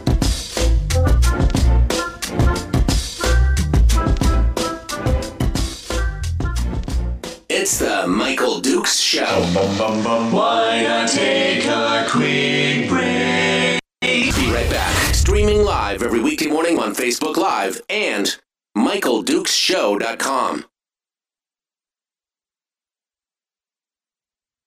Okay, we're in the break right now. Willie Waffle is our guest. And Willie, since I mean, it's kind of weird because normally, I mean, we will talk over the end of the show, but usually we're not in the middle of a commercial break. But you've still got these other 2 movies. So, I mean, I got no problem talking about them. And then we can get prepped for the next segment here. But first, let's just get it out of the way. Puss in Boots, The Last Wish. All right, now remind me. This is Puss in Boots from the Shrek franchise, right? Yes. But he's got his own franchise, and this is like the 7th or something Puss in Boots movie or made-for-TV video or what? I mean, give me some background here. So yes, Antonio Banderas is back as the infamous Puss in Boots, the swashbuckling, crazy man or crazy cat in this case, and in this movie, he has used up 8 of his 9 lives, and he's being pursued by the big bad wolf, who is absolutely amazing, by the way. This guy, Wagner Moura, who plays the big bad wolf, is the greatest, most intimidating villain I've seen in a kid's movie in a really long time. And so, Puss in Boots doesn't want to exit this mortal coil, my friends. He knows he only has 1 life left, and he's sent off to a horrible retirement home of sorts where he just is not happy on any level. Oh. But there is one chance. He has an opportunity to find this magical whatever it is to restore his lives and get back his true Puss in Boots personality. Ah, okay. I think what you said, the magical mulligan, I think is what you were looking for. Yes, the magical mulligan. That's a good way to put it. A magical mulligan that will restore his lost 8 lives and he can return to swashbuckling. I can't even. I think I watched the second Shrek. I know that I think there was a third one. I guess as my kids got older, it kind of lost its appeal. I enjoyed the first one. I enjoyed the second one from what I remember, but it's just like. And I think, like I said, I think this is they've made several Puss in Boots type things. So are they just milking it? Is it actually got a good story? Is it unique? I mean, I had a lot of fun. I mean, I think Banderas has always been the perfect Puss in Boots. Like he's got the inflated ego. He's full of daring do. And now you get to see this other side.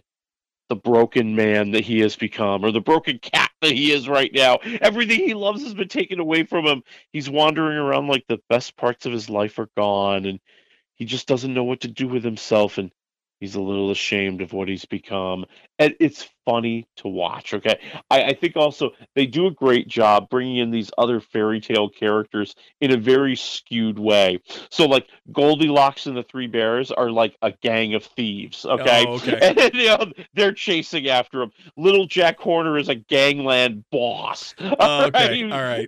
I mean, you have that kind of twisted take on it, which I think is a lot of fun. Listen, it's not going to be the greatest movie you've ever seen, but I'm going 2.5 waffles because it is just entertaining enough.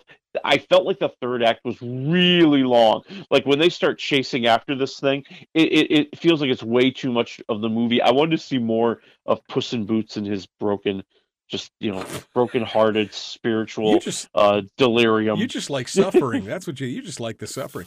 I understand it. Yeah, I understand it. I will say that the Shrek universe has always done a good job of like throwing like fairy tale characters and just being so skewed. Yep. Like it's from a whole different angle, and you're like, oh man, ow, that hurts. Yeah. Okay. So 2.5 waffles for Puss in Boots. Yep, 2.5 waffles. This is the one that I don't get. I love National Treasure. I love Nicolas Cage. I love both of those things together. They were fun, daring-do kind of adventure, swashbuckling movies.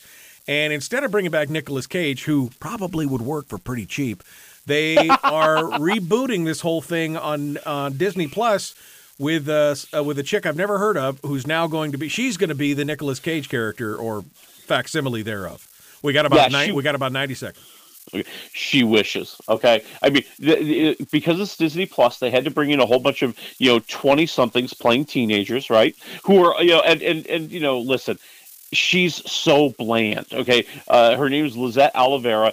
She's very pretty and bland. She'd be perfect for an Acne product commercial. But as this Jess Valenzuela, this adventurer who's solving puzzles to try to uncover the truth about her family, and with, of course, the help of her friends, it just doesn't seem to be going anywhere. It doesn't have the goofiness. It doesn't have the fun that I think the original series of the original 2 movies had.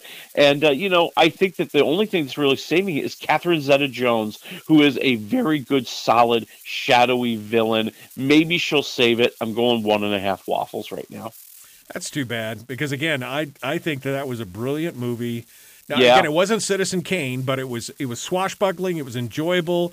Nicolas Cage was serious when he needed to be. He's joking when he needed to be. I enjoy it. My kids still love watching it every now and then, so we'll have to get back into it. But 1.5 waffles, yeah, I don't know as I'm going to waste my time on Disney Plus with that one. All right, we're 15 seconds from rejoining the radio right now, folks. So make sure that you like and share, like and follow. I'm sorry, I haven't been paying attention to the chat room. Bad host. I apologize. I'm in it with Willie now. We're going to finish this up. Here we go. The Michael Duke Show. Common sense, liberty-based, free-thinking radio.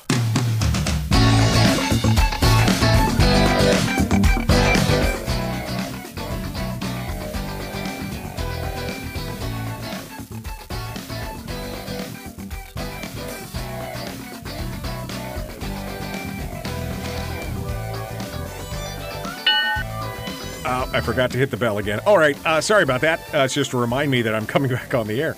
Willie Waffle, wafflemovies.com. He's still with us. Yep, that's right. We just finished up the first segment. Now we're going into the second segment. And Willie, I guess we'll start with yours, and I'll fill in at the end with whatever we got to talk about. You are going to he did some homework, folks. It's hard to believe, right? It's like I don't actually pay him. But, it's winners and losers for 2022. So you got like the highs and the lows of all these movies and everything else. So take it away, Mr. Waffle. Let's hit it. When I think about winners in 2022, I think about somebody who did something that nobody thought was going to be possible again. I'm looking at you, Tom Cruise. That's right. He brought people back to the movie theaters, and it wasn't because he was a Marvel superstar, although he is an action hero in his own way. Right. But when Tom Cruise just had the greatest year this year. I mean, Top Gun Maverick was supposed to come out, before the pandemic. It was supposed to be, oh, here we go again. We're going to make a sequel of something that we loved years and years ago. And it got delayed and it got delayed. And there was questions about whether or not it would go on to like Netflix. And Tom Cruise said, no, this movie was made for the big screen. And I tell you right now, the people will come out if they see that Top Gun Maverick is in the movie theaters, and by golly, he was right. It sets all sorts of records. It's just clearly one of the biggest movies of the year, and Tom Cruise may even be looking at a possible Oscar nomination for Best Picture. Wow. Because it just captured so many people's, just emotions. It captured everybody's excitement. It was a fun movie at a time where in our world, we needed a fun movie just to go see and enjoy. Yeah, I could see it. Congratulations. Yeah. I think it's gonna be. I still haven't seen it, so okay. I feel bad about it. I'm waiting for it to hit the stream, I guess, because I'm still not going to the movie theater. Well, that's going to be the 23rd on Paramount Plus. Unless you want to rent it ahead of time, you can rent it via streaming, via the typical video on demand places. Well, Paramount Plus. I can wait. I got Paramount Plus. Why? Because I was watching Yellowstone. That's why.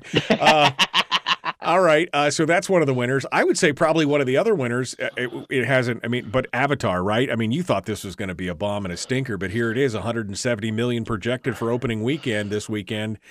That's pretty good, Yeah, I put James Cameron on my list of winners. Yes, yeah. I did. Because much like Tom Cruise, he has shown us that we are all wrong. Oh, yeah, they're going to make Avatar again. The first one came out like years ago. The only thing it had going for it was 3D. Nobody remembers that movie. Everybody went to see it, then they forgot about it. These are all things I said. And things that I was so wrong about. And James Cameron had the idea that he's going to expand this universe. It's going to be like his own personal, Avengers. And we're going to have like 4 or 5 more of these movies. And he's going to make just billions upon billions of dollars.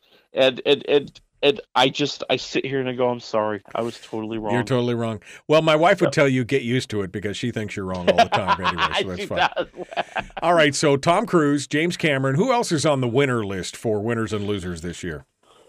Eddie Munson from Stranger Things 4. Oh, it's true. It's true. Yes! Eddie Munson is like, that was people were so shocked, and he just developed a bit of a cult following. He really did. When Stranger Things first premiered, obviously we were all excited about seeing our favorite characters returning, and we wanted to see what was going to happen to them. How are they going to take on evil? How are they going to win this time? And there was this guy who showed up in the first episode, Eddie Munson, and he just stole the show. The leader of the Dungeons and Dragons group. The guy who mocks all the popular and pretty people in the high school. Right. One of the outsiders. One of the guys that you think is supposed to be a loser. And it turns out he's the greatest hero Stranger Things has ever known. It's just serious. When you first see him in that first episode, you're not quite sure, is he a good guy or a bad guy, right? I mean, it's this amorphous thing, like, is he? But as it goes on, you realize, man, this guy is, and it does. It is. Oh, it's so good. It's so good. It makes me want to watch the whole season all over again. So good. Eddie Munson, winner of the year on that one as well. Okay. So you got any more on the winners, or we go into the losers? Yeah, I've got a winner here. It's going to be a controversial winner. I don't think people are going to be very happy when I say this. Okay. Winners of 2022, Harry and Meghan. Shut up, man. Shut up. They got everything they wanted, man. Think about it. They left behind the royal family. They set off to Hollywood for fame and fortune, and they got it. They're getting millions of dollars to tell these horrible, stupid, insipid stories that I don't even believe.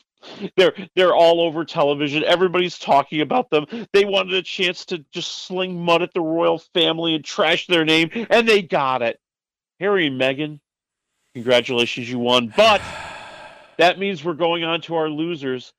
And right at the top of the list of losers, Harry and Meghan. I love it. I love it. You little whiny, opportunistic, just family betraying losers. Okay? Yeah, you got your Hollywood fame and fortune. At what price? And how long is it gonna last? You don't have any more stories to tell. You don't have any more books to sell. Yeah. And oh, by the way, when your daddy gets made the king next year, guess who's not even going to be allowed in the country for the ceremony? Yep. It's over, buddy. And dude, if you break up with Meghan Markle, and I'm putting that at 50-50 odds, you're going to have to go crawling back to your family, hat in hand, and go, I know I like threw the crown at you and said I didn't need your money and I didn't need your fame and I didn't need the job, but I was wrong. Yeah. And both Charles and William are just going to go, too bad, sucker. Man, you know what? He better be smart with his money. Is all I'm saying right now. You better be smart with your money. They better be, and I'm worried that they're not. And here's the thing that really gets me. And this was the biggest reason I put them on the losers list. Okay, in the documentary, Harry talks about how one of the best times of his life was living in Botswana, down in South Africa, and how he got away from all the paparazzi and all the pressure and all the attention, and he loved it. And I'm thinking, dude, you could freaking do that right now. You and your wife, who supposedly hate all that attention, could be going down to Botswana and living a nice, quiet life, in love with each other. But no, you went to Hollywood. You got a house. You live in Tyler Perry's house. You're friends with Oprah. You're trying to be Hollywood famous. Yeah. You are full of it. You are full of it. I smell some disingenuousness there. All right. Oh, yes. All right. Number 2 on the loser list for 2022. It's hard not to put him on here. Hi, Kanye West. How you doing? Hi, Ye. Hi, Ye. Yeah. You crazy, Oh, my God. crazy. I mean, yeah. Honest to God, I can't remember a bigger fall from grace that's happened like from that high and this fast. I mean, granted, Kanye West has had his moments over the years, and there have been times when people have questioned his sanity. I'll give you that.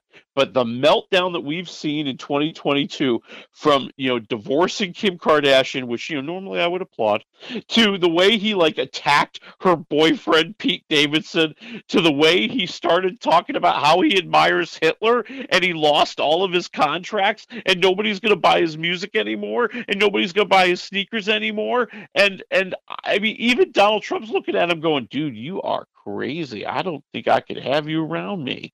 Yeah, it's insane. No, and you're right. Biggest loser. That's it for sure. All right, number 3. I'm going with movie theaters. Oh, yeah. Oh, too soon. Movie theaters, and yeah, and one of the winners that we didn't talk about, the streamers. Let's talk about them together. Let's face it. Netflix right now, boy, wouldn't you love to be working at Netflix? I mean, they have all the hottest, pop culture influencing series between Stranger Things and Squid Games. Now they've got Wednesday. They even have that stupid documentary we were talking about. I mean, they are on top of the world. Disney Plus is catching up in subscribers. Hulu is moving forward. Apple might get the NFL package next year. Anybody who has DirecTV and gets the Sunday ticket, well, we're all getting Apple next year. We're going to watch it on our computers. And then there's movie theaters, which, when they have a Marvel movie, when they have a Top Gun, when they have an Avatar, they do great. Let me tell you where they're not doing great. Everywhere else. Okay, all the smaller movies that were really their bread and butter, and I'm looking at like the Oscar movies. Right. Like, those would run for weeks and weeks from like late October into November, December, January. They might be in a small little theater, but darn it, those movie theaters were getting all the ticket money, and they were happy to run them forever and ever. And they were happy to run all these talked about movies at a time when maybe movies weren't all that big. Like, you don't get a lot of superhero movies coming out in January. Right. And that all dried up. You saw in August they had one of the worst months ever. In November around Thanksgiving, this is one of the worst Thanksgivings that they've ever had. I mean, movie theaters right now are trying to figure out, how can we pay Tom Cruise to make blockbusters every month to save us? Right, exactly. That's what they're looking for. All right, you got another quick one, or are you out of time here? I will say, of all the streamers, there is one loser, and its name is HBO Max, which is going away, people. They are stripping all the product off of it, like all these like Westworld gone, and like they're not even like housing like the archives of these shows anymore. They're going to be merged into Discovery Plus. They got rid of their Batgirl movie. HBO Max, farewell, my friends. We thought you were going to be a big deal. It didn't work out. All right. Well, we're down to the last minute here, unfortunately, so I'm not going to be able to get to all of them. In fact, we'll do a couple here after the break in the end of the show here. But Willie, I just want to say what an amazing year it's been to hang out with you, and it's been fun, man. I really appreciate you. I appreciate you coming on board and sharing the joy and cheer. I know some of the listeners don't get it because they're all about politics, but there's more to life than politics. Well, thank you. I enjoy it. I look forward to this every week. And, I hope we can keep doing it for a long, long time. Oh, yeah. Well, as long as you keep doing it for free, we're fine. It's the second you start charging me, I'm going to have a problem. That's right. Don't raise your standards. That's right. Don't raise your standards. And you don't raise your rates. That's all I'm saying. That's right. Willie Waffle, wafflemovies.com. My friend, thank you so much. Hold on the line here. We'll do some after show stuff. Okay. Folks, we're out of time. We got I'm out of time. I gotta go. Have a Merry Christmas. We'll see you on Monday. Don't forget to sign up for your bivvy stick. The Michael Duke Show, Common Sense Radio.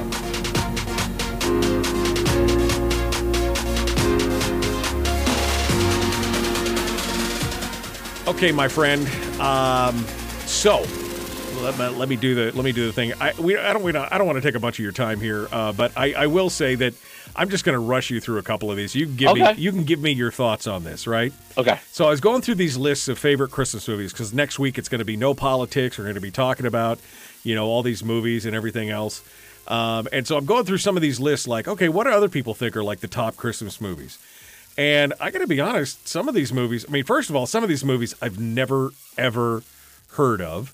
Like a movie called Arthur Christmas. Never heard of it. Right? Oh, God, with the little mouse? Apparently. Again, never. James McAvoy and Jim Broadbent are voicing this animated thing about, I never heard of it. Is it a Christmas movie if you've never heard of it? I guess. I have to agree. If I do not see it on TBS time after time after time from Thanksgiving Day until Christmas Day, how popular could it really be? Yeah, I understand you're trying to fill out a list of 50 best movies, but seriously, the other one that really caught my attention was Christmas Evil, which is before Silent Night, Deadly Night. There was Christmas Evil from 1980s. My God. And I'm like, what? I just don't understand, Well, because they wanted to sound like they were hip and cool, and they wanted to appeal to those people who just they're a little bit antisocial, and they revel in something that's completely the opposite of what we think Christmas could be. You know what? You have a new movie for that. It's called Violent Night, and it's hilarious. Right, exactly. Yes. Well, and how does that movie, which they have ranked at number they have ranked at number 30 out of 50 movies, right? It's the 30. How are they ranking that one before White Christmas, which they have ranked at 37? I mean, what? Oh my God! How do you even what?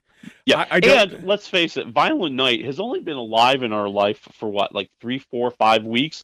If you're going to be one of the greatest Christmas movies of all time, you got to have a little bit of history. You got to have a little bit of staying power. Right. Okay, White Christmas, that's lasted a pretty darn long time. Well, and I got further down, and then they're like Lethal Weapon. Well, that's not a. I mean, Die Hard, I get. It's all about a Christmas party gone wrong and yada, yada, ho, ho, ho. I've got the explosives. Lethal Weapon is like, what? Someone just happens to be wearing a Santa hat in Lethal Weapon, and now it's a Christmas movie. Yeah, I'm like, what? I mean, and they put Rudolph the Red-Nosed Reindeer, the claymation thing, the Ruskin and Bass thing. Now those are great. That's all the way down at number 48 out of 50. Number 48? How do you? I mean, what? Yeah, dude. Okay. What was the other one I was gonna talk about? What was another one here? There's a lot of them. I'm scrolling through them all quickly here. That was Arthur Chris. Trading Places, great movie. Right, but again, just because they wore a Santa Claus outfit at one time doesn't make it a Christmas movie. Remember, a Christmas movie has to say a little something about the season and about the spirit and about our lives, okay? Right. And even Die Hard, it's all about a man who's just trying to help his family. I will say, in Bruges, again, another great, but I'm not great movie. Great movie. Yeah. No. I will say they did get a few of them right. A Muppet Christmas Carol, which I think is one of the greatest Christmas movies. We watch it every year. My favorite. My wife posted a meme the other day because Michael Caine he's such an amazing actor, and she posted this meme that said, "Director. Okay, so it's a Christmas Carol, but with Muppets, so feel free to have a little fun with it. Be a little silly." Michael Caine says, I'm going to play this entire thing as serious as a car crash. And and that's the way it is, right? I mean, this is a Muppet movie, but he's playing this whole thing straight like he's going for an Oscar. And it's that juxtaposition that just is so great. That's what you need, though, to make it work. Oh, definitely a top movie. Miracle on 34th Street, yes. Scrooged, I would say yes. I enjoyed that. Batman Returns, not getting that at all. Why do they keep putting Charlie Brown in these? Have I told you how much I hate Charlie Brown? I mean, you hate the Charlie Brown Christmas special? I will not watch Charlie Brown. If Charlie Brown is on, I will leave the room. You can blame it on my parents, I guess. I don't know. I was going to say, who hurt you as a child? I don't know. But they did get it right. Die Hard is number 2, and number 1, It's a Wonderful Life. Of course. It's the classic Christmas movie of all time. So many good movies. But yeah, some of these movies I'm just like, Batman, the Gremlins, I just don't, some of it, I mean, what is Elf on there? Elf's got it. Elf is actually number 4. They have Gremlins at number 3. I mean, what? Bad Santa is number 5, ahead of Home Alone. I mean, what? Okay, it's not ahead of Home Alone, but Bad Santa's on the list. Okay, and a Christmas Story, Edward Scissorhands, Kiss Kiss Bang Bang, which I've never seen. Robert Downey Jr. That is not a good movie at all. But don't let anybody convince you that's a good movie. Wait a second. There are small-time crook Robert Downey Jr. hits Hollywood in this witty crime comedy featuring a memorable turn from Val Kilmer as a private eye hired to give the wannabe actor background for a role. There are many complications as Belly laughs while Michelle Monaghan puts in a breakout about turn in a sexy Santa costume. That's what qualifies it for Christmas, is the sexy Santa costume? I mean, come on. I will say that was a good scene. You are so going to hell. I am.